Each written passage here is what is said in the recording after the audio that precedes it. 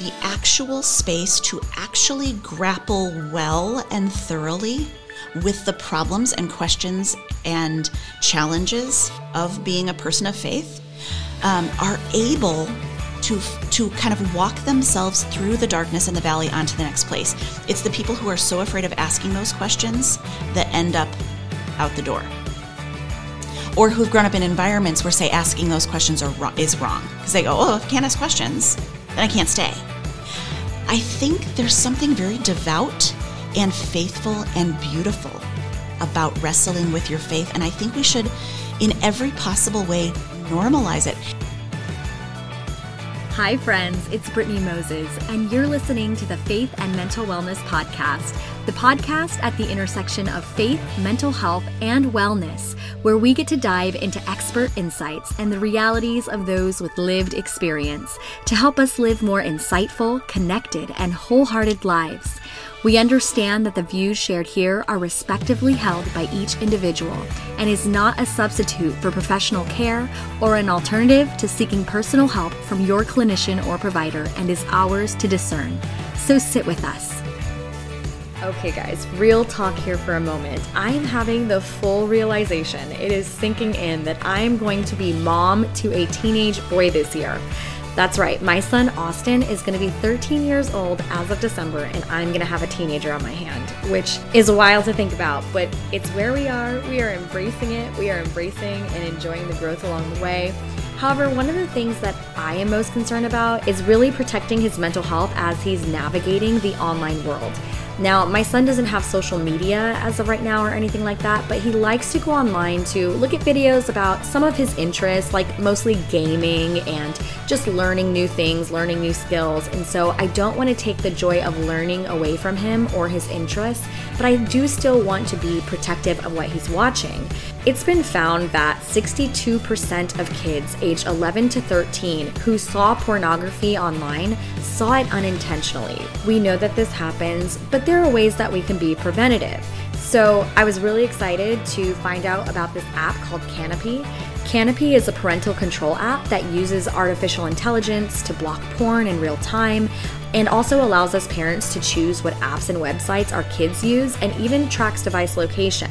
But what I do like about it is that, unlike most internet filters, Canopy doesn't overblock safe content, so he can still enjoy some of the fun and beneficial things he is learning online.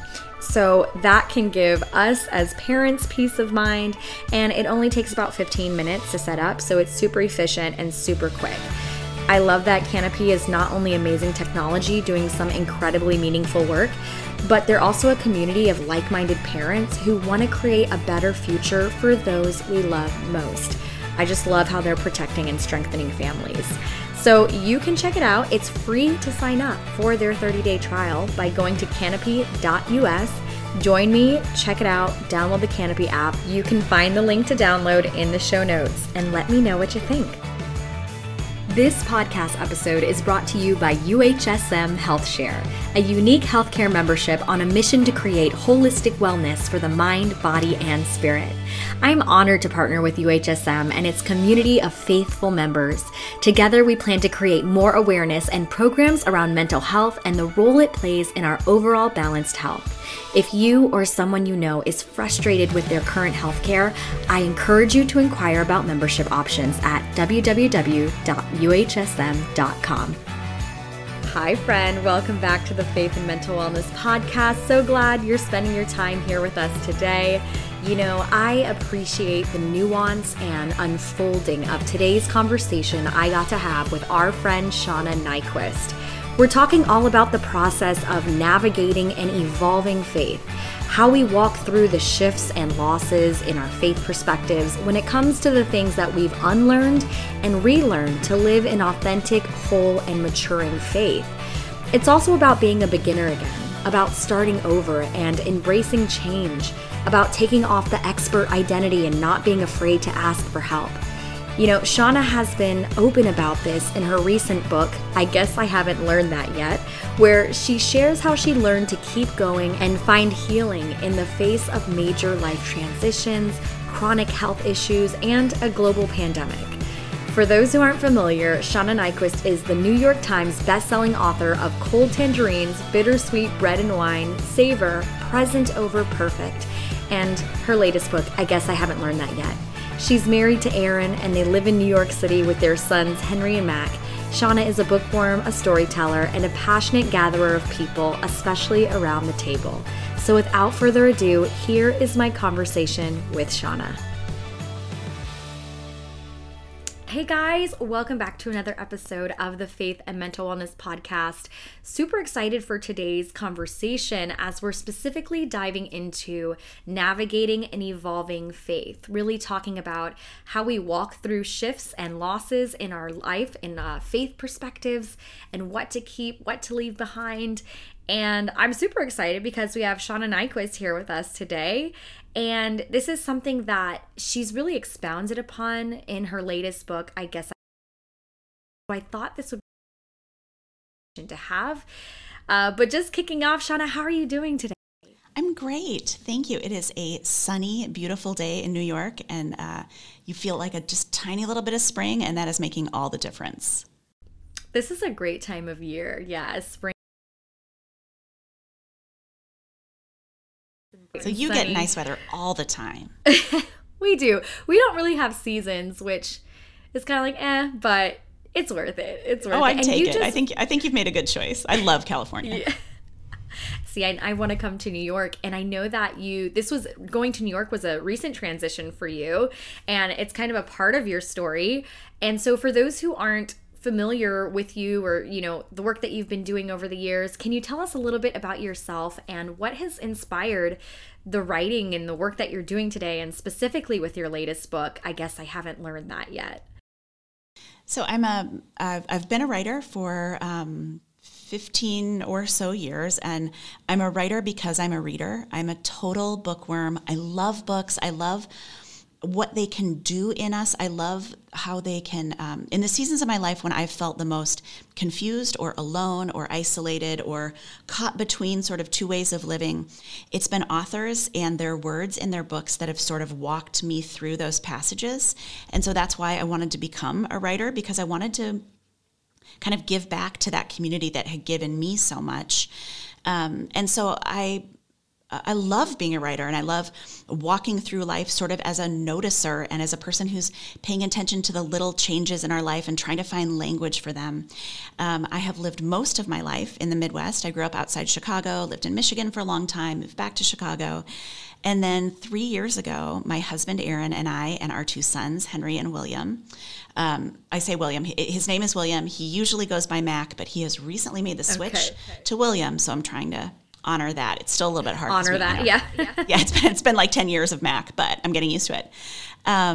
We moved to New York City 3 years ago for a whole bunch of different reasons, but largely because I would say two reasons. My husband really wanted an adventure. He wanted a change. He wanted to live a totally new way, and I wasn't sure that I did. But the other thing that happened is there were a lot of endings in our life outside Chicago. Our relationship to our church ended. Some fundamental relationships ended. It was like some seasons had run their course, and I was the last one to know. But looking back on it, I was trying to preserve a lot of things that had already passed their prime. Some people always leave early, and some people stay late, and I'm like a stay late person. Right. But this move has been a really life-giving, challenging, energizing move for our family. We've really learned a lot from it. I love that. Labeling your transition. A number of people who are experiencing that, at least that I've heard, and getting messages even from listeners here where, their faith is evolving, or maybe even their views on faith are evolving, especially in the context of mental health, and having that shift has in their life, whether it is changing their church home or changing their community, or just having to kind of let go of older relationships as they are understanding more and what have you, right? This whole process. And that's kind of what we're talking about today. So I appreciate you sharing that. And so you titled your book, I Guess I Haven't Learned That Yet. why was that so important to you and important to your family after moving to Manhattan? What is the purpose behind that title? Well, like a lot of things in my life, I offered that phrase to my kids because I thought it would help them in the transition. And it ended up, I think it did help them. It mostly ended up helping me. So we were just newly moved. We moved in the middle of the school year, so the kids started new schools in like December. And things are really different here. Every part of your lifestyle and rhythm of life is different. They had been at schools in the suburbs, really little schools where they took a bus. All of a sudden, they're at these massive city schools, and they're walking. And one of them had been taking French, and then at this school, they only do Spanish. And one had been doing guitar, and at his new school, it was piano. And there was just this sense of they were starting to get frustrated with themselves. They were starting, at first it was like, wow, that's hard or that's weird. But then I noticed they started saying like, am I getting it wrong? Am I doing it wrong? Have I failed? Am I falling behind? Am I dumb? And when I realized they weren't asking questions about what's happening out there, they were asking questions about like themselves and their value and their identity. I was like, okay, hold the phone. We need to talk about this. And so I wrote that phrase. I guess I haven't learned that yet. And I put it on like printer paper and stuck it on our wall. And I said, all four of us are going to say this phrase every single day because you're supposed to learn new things when you move. You're not supposed to already know. You're not supposed to already be an expert. You shouldn't have already nailed this or figured it out. So I was trying to normalize that beginning again thing in their lives. And I think maybe it helped a little bit. It really helped me. It helped me feel the freedom to ask for help, to get it wrong, to try again, not just in the context of being new in town, but to approach my writing life with a new sense of curiosity and risk and willingness to make a mistake and try again, to ask questions about our marriage. What have we been doing well? What do I need to learn? What skill sets will bring us into the best new future? It's sort of that way of being curious and being a learner opened up so much health and freedom all over my life, not just in the context of moving. Yeah, I relate to that so much. Just this idea from a curiosity, from a fixed mindset, and living in that fixed mindset can actually, when you're stuck on this is how I should be, or just the whole expecting to be a finished product already, expecting to have the answers to all things, instead of saying, what do I have to learn here? Allowing yourself to be a beginner. And as I think this really ties into, as we're talking about an evolving faith. So I'm just going to be really honest in saying, this is an area that I don't think we do the best when it comes to the church and our faith and Christianity. I was raised kind of in this, and it wasn't purposely. I think it's just culturally, like I was church culture, just raised in this mindset of like, we're supposed to have an answer for everything and we're supposed to know everything and fix things quick, try to tie things up with a bow or slap a spiritual phrase on it. And then when encountering mental health, walking with, you realize things are not, they're nuanced and dynamic, and maybe our theology around health and suffering and mental health and all these things aren't as black, which has led to an evolving faith that is actually more whole, I think, in allowing us take the whole person into account. And so all of that being said, can you tell me a little bit about what your experience has been in shifting to a learning mindset? Like, how has shifting from that fixed mindset to a learning mindset changed you, and even maybe played a role in your faith and how you approach faith?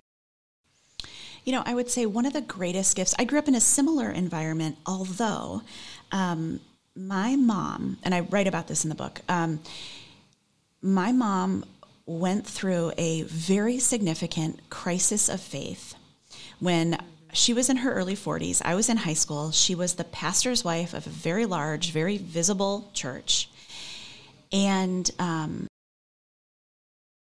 she went all the way through it. She stopped attending services at our church. She traveled to different parts of the world and parts of the country. She read voraciously. She met with different people from different traditions within and without the Christian faith.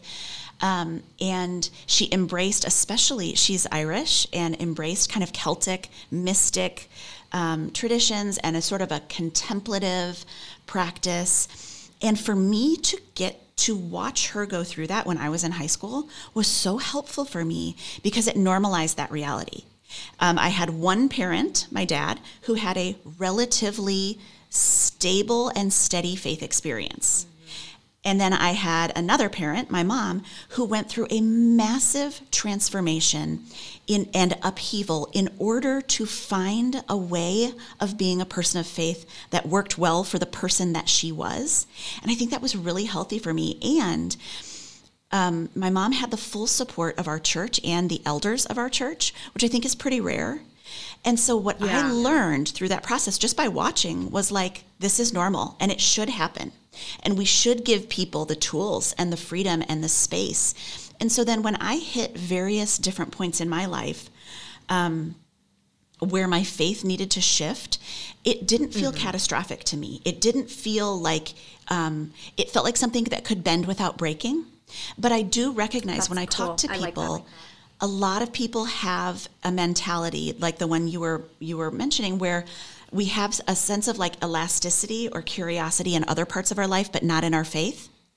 And I think that's interesting. I think you would never say to someone, like, let's say someone's been married for 20 years. You would never say, hey, I noticed that your beliefs and practices in your marriage have changed over the last 10 years, and that's a failure. You'd say, thank God they have, right? Thank God you learned new skills. Thank God you've been reading books and trying new things. And we encourage a growth mindset in so many other areas, but we want our faith to be extremely static. And I think that's a failing on our part. I think it's at a certain point, I think it's a lack of trust. I think we can trust God's Spirit within us, that he can navigate those shifts and moves in extremely healthy ways. It doesn't have to be all or nothing. It doesn't have to be static. It doesn't have to be the same forever. We can trust that Spirit within us to lead us to new places. I love what you said about it can bend and not break. There's this idea that the moment that we question the way that we've been thinking about our faith, or the way that we've been thinking things, for example, about faith and mental health, the way we maybe have seen anxiety, depression from a faith perspective, whatever it is, and that we can evolve in how we see things in our faith without breaking our faith, without breaking our relationship with God, and I truly believe that God is big enough to carry us through those seasons. The Psalm says that God made our hearts so he understands what we do. And I think about Jesus was doubting and had questions. Jesus didn't shame him. He didn't condemn him. He said, look at my hands, put your fingers in the holes. Like, I have no problem giving you the opportunity to rediscover your faith. And I truly believe that is the character and the all-encompassing loving nature of God. So it's really encouraging to hear you say that. And I guess along the lines of learning what to keep and what to leave behind when it comes to our faith, what have been some of those things for you, and what helped you decide what to keep and what to leave behind as your matured, I would even say, over the years? I think there's a section of scripture that says, taste and see. Like you can test the system. You can, God has planted within us the discernment and the wisdom to trust our experience, right? There's a vein of faith that seems very you can't trust yourself, you can't trust your own mind, you only have to trust things outside of yourself. I think that's very damaging. I think we were created by a good God, and his wisdom and his Spirit and his discernment is inside of us. And so I think one of the ways that we can discern what's healthy for us is, does it provide fruit in our lives? If there are beliefs or practices or church communities that yield goodness and health and wholeness, in our lives, then they're good faith practices and good communities. If they provide anxiety, pain, doubting ourselves, that's not good fruit. And so we can kind of taste and see where the good fruit is in our lives. And then I think also it's an opportunity to ask the people in our lives what they say, what they see in us.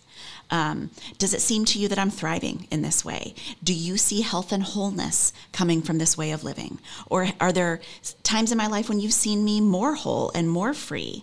What do I need to keep and what do I need to walk away from? I think we can trust ourselves and our feelings and our experiences. And I think we can trust the people around us who have proven themselves to reflect back to us what they're seeing. Today's episode is sponsored by BetterHelp.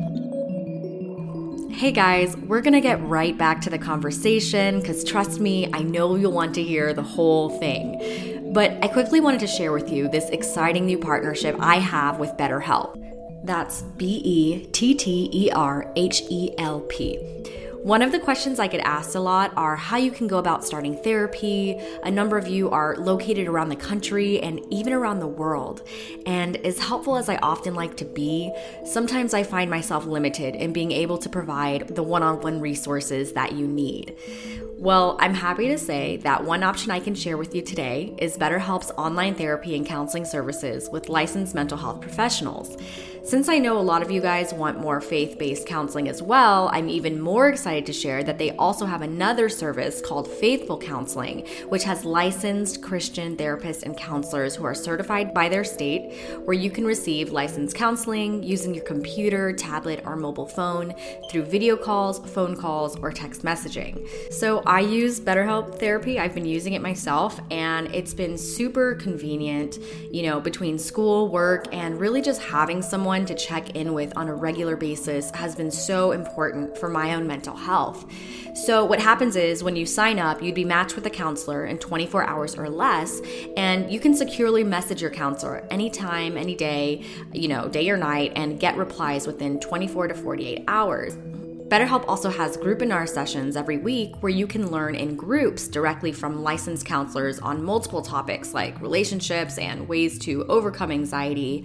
I also found out that financial aid is available for those who qualify, and you can apply for financial aid during the sign-up process. Hello.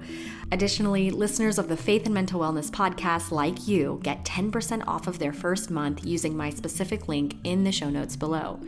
And like I said, I know a number of you are around the world. BetterHelp is available worldwide.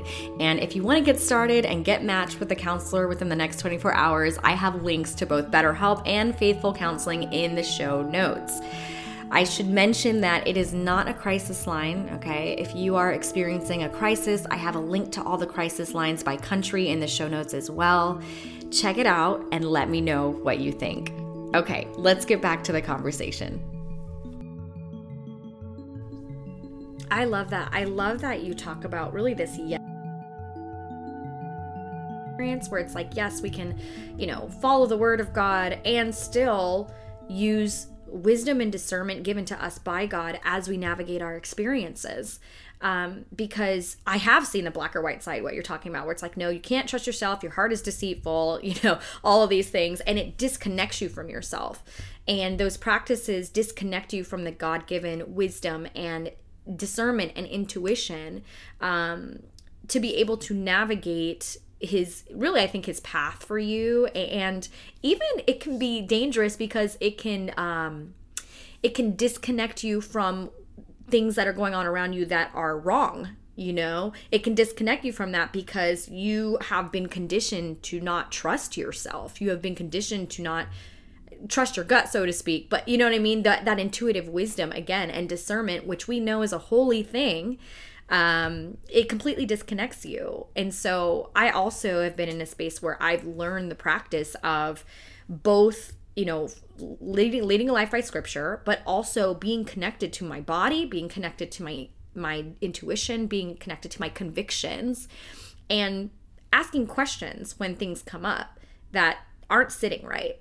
I think that's so important. And I think, also, as we trust God's Spirit and his discernment in our lives, he'll never lead us outside of the bounds of Scripture, right? Like, it's not like, well, I was listening to my intuition, so I committed a murder, We can trust that our intuition is in line with the way of living that God lays out for us in the Bible. It's not one or the other. They work together.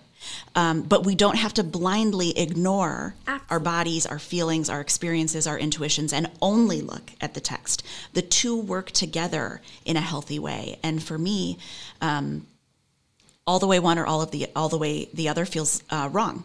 But to live those, to kind of integrate all of those things, our body and our intuition and our feelings and what we understand of Scripture feels like a really healthy and healing way to approach our faith. Yeah, we talk about being mentally, emotionally, and spiritually whole, about how sometimes we do focus so much on the spiritual, which is important. That's kind of the purpose of spiritual growth and what have you. But then God created us mind and body too, right? So it's taking the whole person into account. So you are speaking our love language here on the podcast. And, on that note, there's a lot of conversation about deconstruction today. Some people see it as just like this blasphemous word, and then there are other people, I always say they're kind of like, I'm seeing, maybe you can confirm this or not, like 3 areas of it, where there are those who are just like, stay away from deconstruction entirely. Like, do not question anything about your faith. Do not question anything about the theology that's been handed to you or what have you. Then there are those in the middle, which are like, I am still a believer. I still am walking in faith. However, there are some damaging and toxic things that I have been taught in the faith that I'm rethinking, and I'm revisiting what Scripture has to say about this, and I'm reconstructing a healthy and sustainable and whole faith, mind, body, soul. And then there are those who kind of deconstruct out of the faith, where they no longer ascribe to Christian practices or values. A lot of the times, what I guess the majority of my listeners here and those who we're probably talking about are those who are still in faith. They still believe in Jesus, they still believe in God, but they are deconstructing some cult. I would even say it's not biblical. They're church culture things. They're man-made cultural things that are in the church that aren't healthy, that we've integrated with faith, that we're dealing with. And so you have an essay where you talk about, it's How to Stay, where you talk about a conversation with a friend during her process of deconstruction. And I'm wondering, what advice would you give to both people in the middle of that process and those who are who is in So I have several thoughts about it. Number one, when you talk about kind of those 3 camps, the deconstruction is bad, I'm in the middle of it and I'm asking questions and I'm deconstructing myself right out the door. In my experience, it's the people who don't feel the freedom for whatever reason to live in that middle space that end up out the door, right?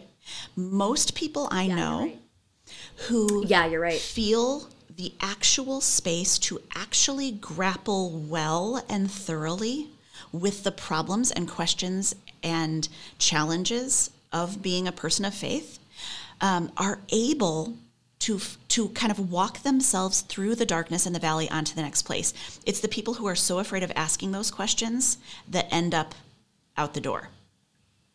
Or who've grown up in environments where, say, asking those questions is wrong. Because they go, oh, if I can't ask questions, then I can't stay. I think there's something very devout and faithful and beautiful about wrestling with your faith. And I think we should, in every possible way, normalize it. In many ways, I'm very pro deconstruction. I'm not, except that I think we only use that word. Like, let's also talk about reconstruction, right? That's the next step in the process. We dismantle, we sort it all out, we trust God's goodness through the process, and then we rebuild a new shelter in which to live for the next season. I also don't think it's a one and done kind of process. I hope that we're deconstructing and reconstructing all our lives. I hope that that's a way of being faithful. And so the first thing I would say is, let's take away the fear and the stigma about it. It's an act of respect. It's an act of faithfulness to care enough about your faith experience to take a close look at it. There's a devotion to that. If you didn't care about it, you just walk away. That's the easy thing to do. If you're willing to grapple with it, if you're willing to cry over it, if you're willing to take apart all the pieces, that's an act of love. It's an act of faithfulness. And I think we should cheer on the people who are brave enough to do that. I think it's a good process, not a bad one. And then I think we should not leave people alone in that process. And we should give them, I would say, appropriate freedom, but let them know we're real close. Like I would think of like teaching a child to swim. There's a point where if you hold them all the time, they'll never swim. But there's also a point where they need to know you're right there. And that's how I think, like when I think about that conversation I wrote about with my friend, I don't need to hold her. I trust her. I trust God's Spirit in her life. I trust her own discernment and her wisdom. But I also don't want to make her feel like what she's doing is wrong, and so I'm far away from her. I will stay just as close as she needs. I trust her to do this process, but I don't want her to feel punished by my absence. And one thing I would say that's really important is to understand that the process of deconstruction sometimes has what might feel hard for another person will not feel, like some people will say, like, during this process of deconstruction, what I can't do is go to church. I can't. Okay. Can we meet for coffee on Saturday mornings? Because I used to love seeing you on Sundays. And if I'm not going to see you on Sunday, I don't want to miss out on the relational connection that we get. Can we meet on Saturdays?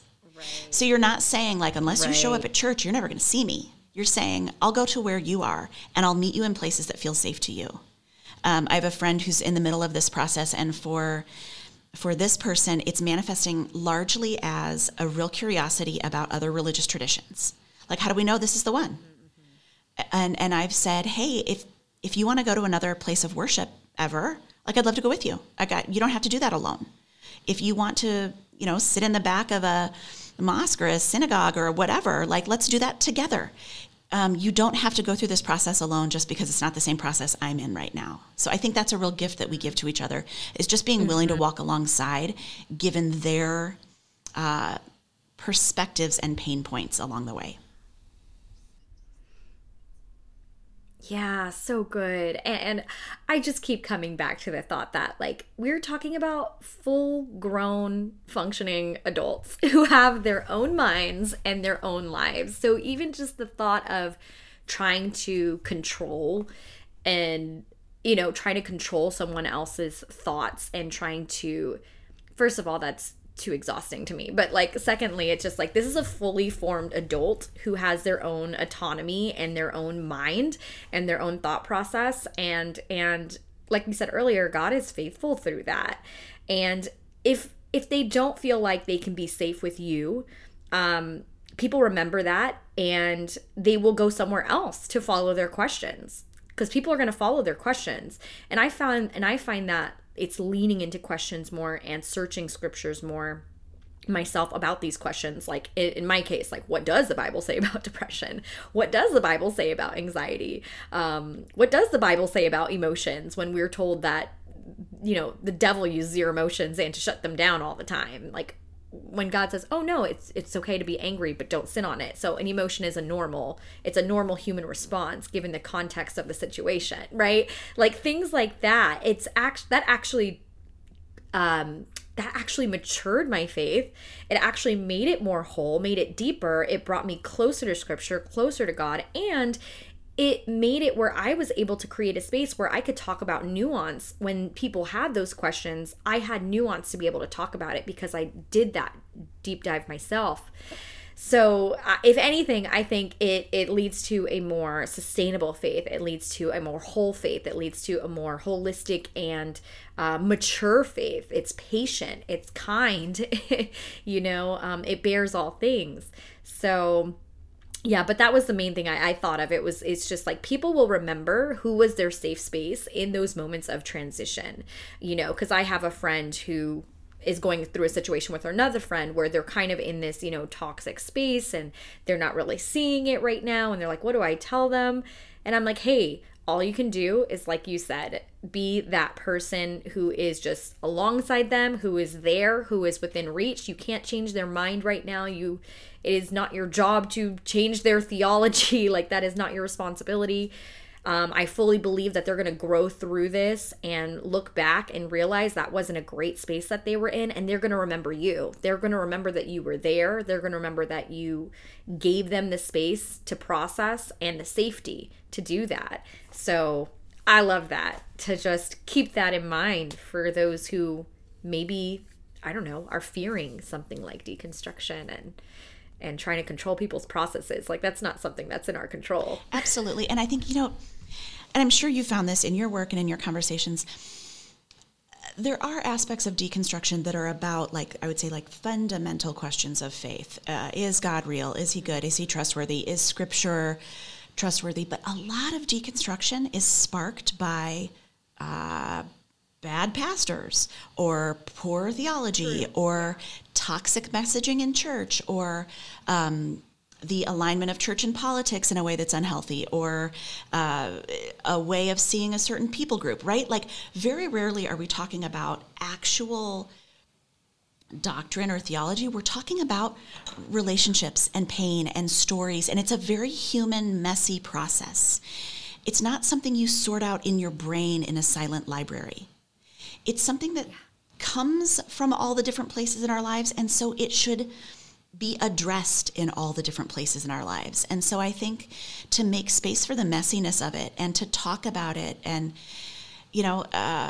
there were points in my life where I wasn't arguing about whether or not the Bible was true, but I wanted to know if a person like me, if there was room for a person like me in a particular faith tradition.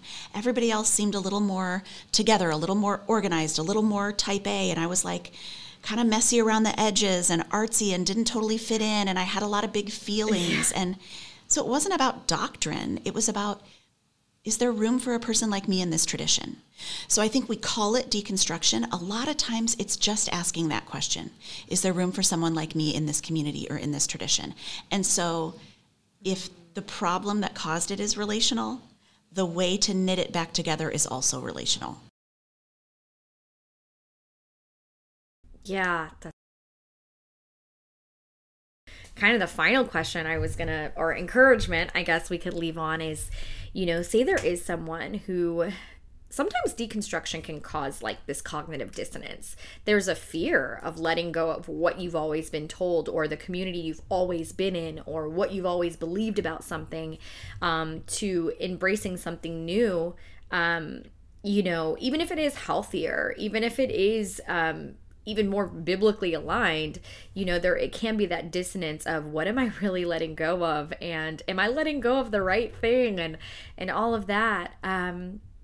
And like I said, there can be sometimes a loss of community where it's like I no longer jive with my community because now I'm thinking about things differently, and some of that can create its own little existential anxieties and what have you.